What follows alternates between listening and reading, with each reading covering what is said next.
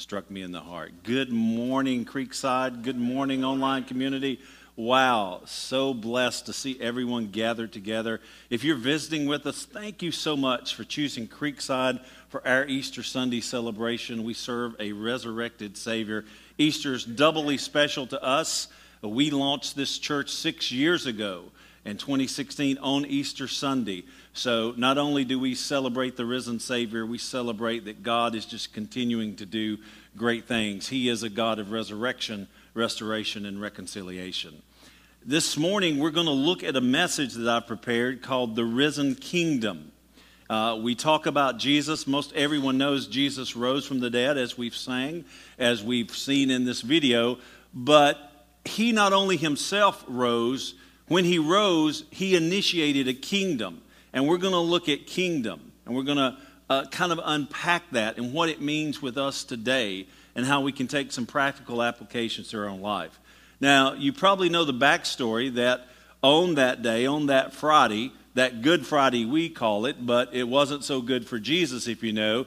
In the evening time, he finds himself standing before Pilate, and Pilate's given him the third degree. He has been tried illegally in a Jewish court. They've bumped him up to the Roman court, and Pilate is here just giving him questions. Pilate really wants to do the right thing, but he's pressed in by the situation. But I want to play off, and we're going to look at some Easter texts, some lectionary texts, but we're going to start here in talking about kingdom because Jesus says some really unique things. In John 18:36, when questioned by Pilate, Jesus says, "My kingdom is not of this world." I want you to think about that. He's basically saying it's not an earthly kingdom. It's a heavenly kingdom. If it were, my servants would fight to prevent my arrest by the Jewish leaders. But now my kingdom is from another place. Now, you might find it interesting that the word kingdom is used over 182 times in the New Testament. Jesus himself used it 106 times in all four Gospels. But interestingly enough, the word church is only used 3 times. Now, I'm not really going to put those against each other, but I want you to get that Jesus talked way more about kingdom than he did about church. Because it's about a risen kingdom. It's about the kingdom that's coming. It's the kingdom that he established. And that word church is only used in the book of Matthew for you Bible history books.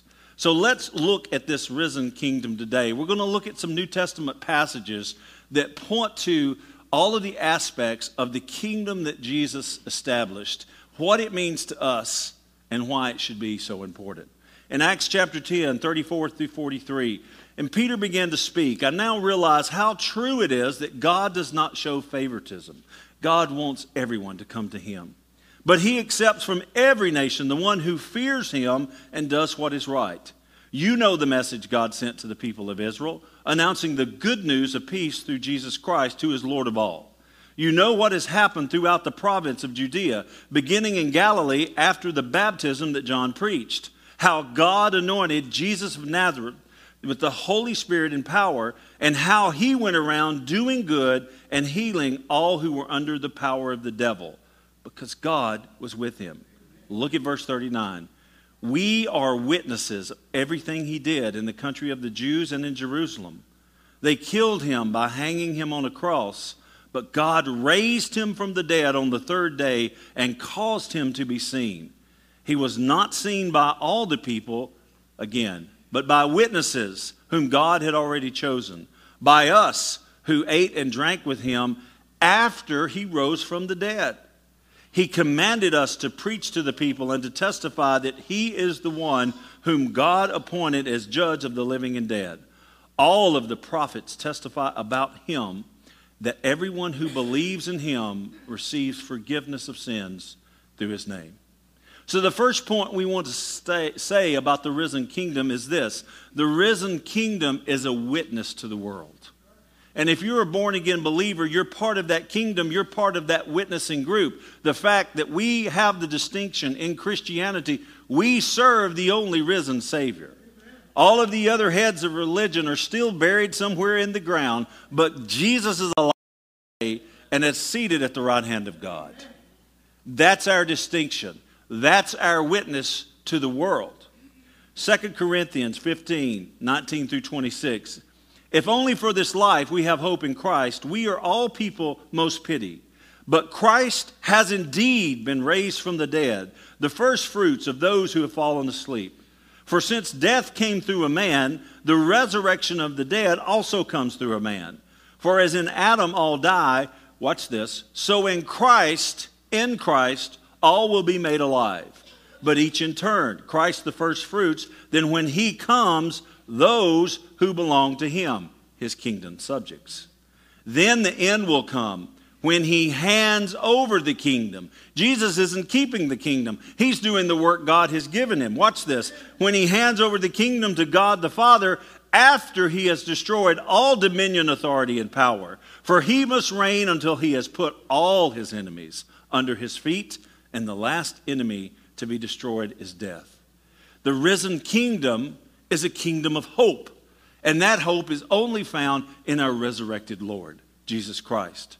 The risen kingdom is only through Christ, and as we read, one day Christ will give it back to God. It will be the kingdom eternal, and after Jesus puts down every foe, every illness, every part of darkness that can be put down will be put down by Jesus one glorious day. That is the risen kingdom. A few other verses, 2 Corinthians 4 and 14. Because we know that the one who raised the Lord Jesus from the dead will also raise us with Jesus and present us with you to himself.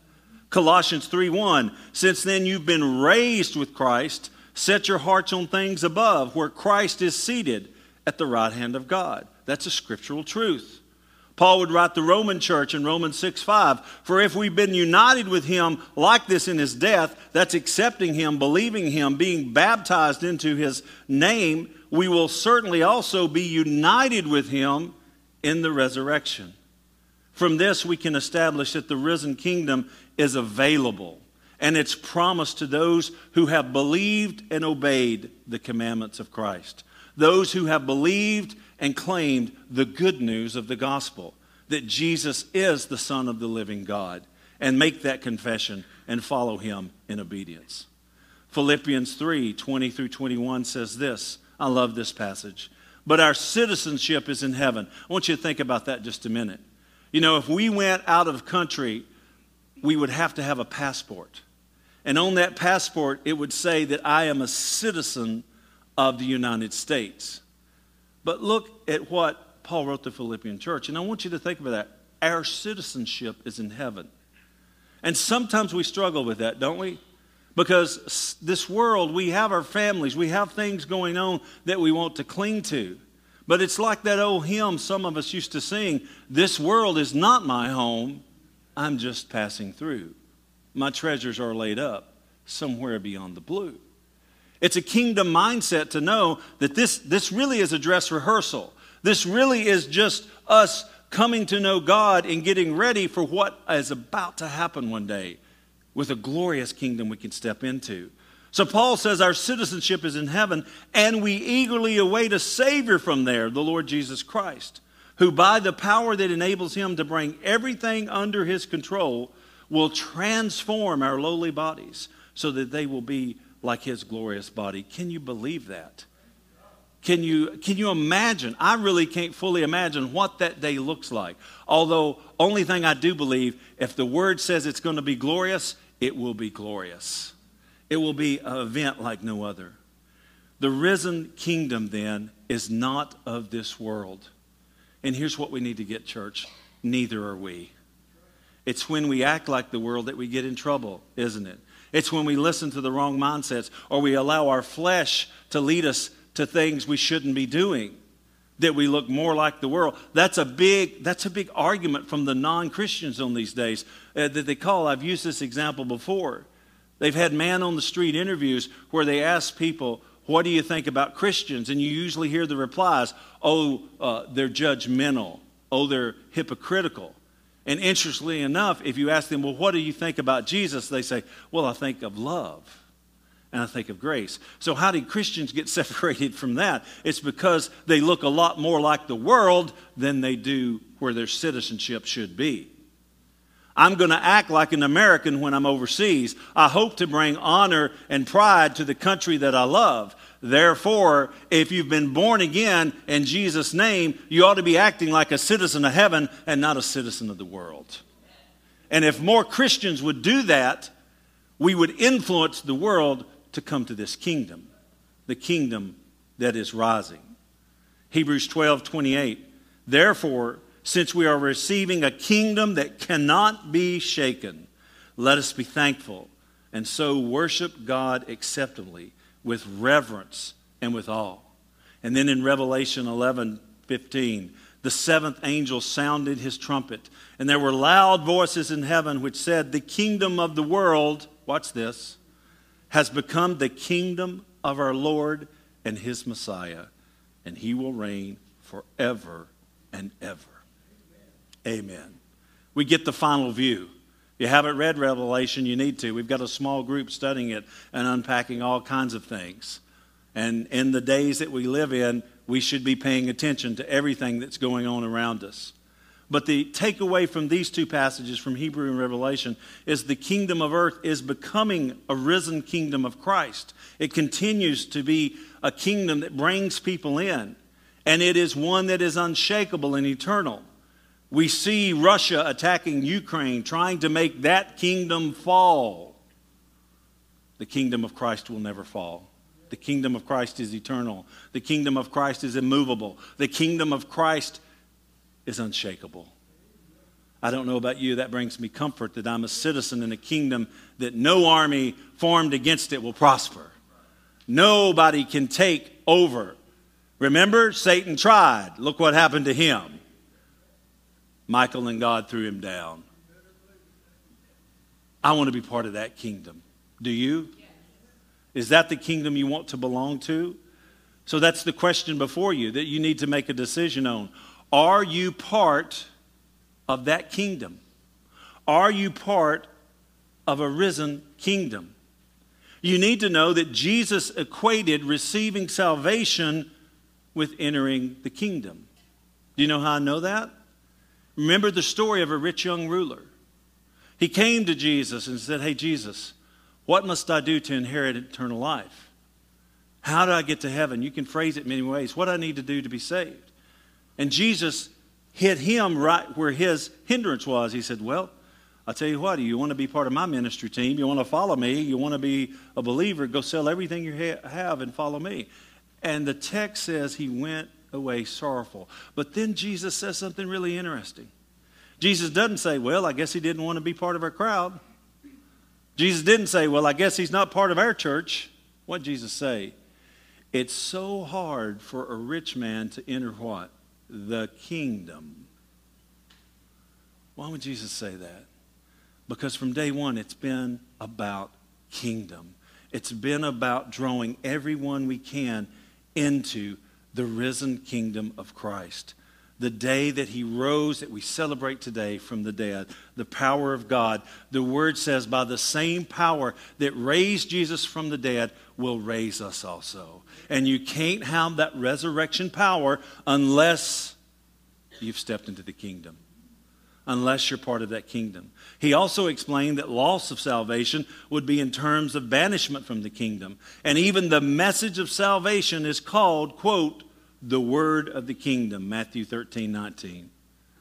So you see, beloved, you see, church, our hope, our comfort is said to be from entering the risen kingdom of Christ. And in order to enter the risen kingdom, you first have to be in a kingdom that's rising. There's many kingdoms you can belong to. You can belong to the kingdom of darkness. You can belong to the kingdom of depression. You can belong to the kingdom of insecurity. You fill in the blank. But to live forever, to accept the grace and salvation, the free offer of salvation from our Lord and Savior Jesus Christ, you have to be in his kingdom that's rising. So it's, if we think of, most of us would know this prayer. I'm just going to quote the last part of it. What does it mean to you when we say this? Your kingdom come. Your will be done on earth as it is in heaven. But I love this slide because look at it and grasp it. Your kingdom come, your will be done in me. See, that's what I have control over, amen, is me. Whether or not I want to be in the kingdom. Oh, I can be influential. I've led my family to Christ. They're all believers. I've led other people to Christ. And not just because I'm a pastor, because I'm a believer. Please don't think you have to be a pastor, deacon, or elder to lead people to Christ. Read the Bible. All kinds of people are leading people to Christ. You and your walk and your witness, remember the first point, can influence somebody to be part of a kingdom that's eternal, a kingdom that's full of hope, a kingdom that's full of grace, a kingdom that's full of acceptance. Your kingdom come, your will be done in me, Lord, on earth, in my life, as it is in heaven. So our prayer today, our hope today is this. May that kingdom come. May that risen kingdom be. And may God's will be done in all of us. So again, I ask you, are you ready today, this minute, this hour, for the kingdom to come? Let's pray together. Father, you've given us so much truth through your holy word. You've given us the example of your Son that you raised up one early Easter morning to prove once and for all who has the power over death and life. And Father, we celebrate that today. We say thank you for these truths in your word. Thank you for the truth of the person in Jesus. Thank you for the accounts that of so many that saw him after the resurrection, that he ate with, that he fellowshiped with, and that he wants to have the same relationship with us today.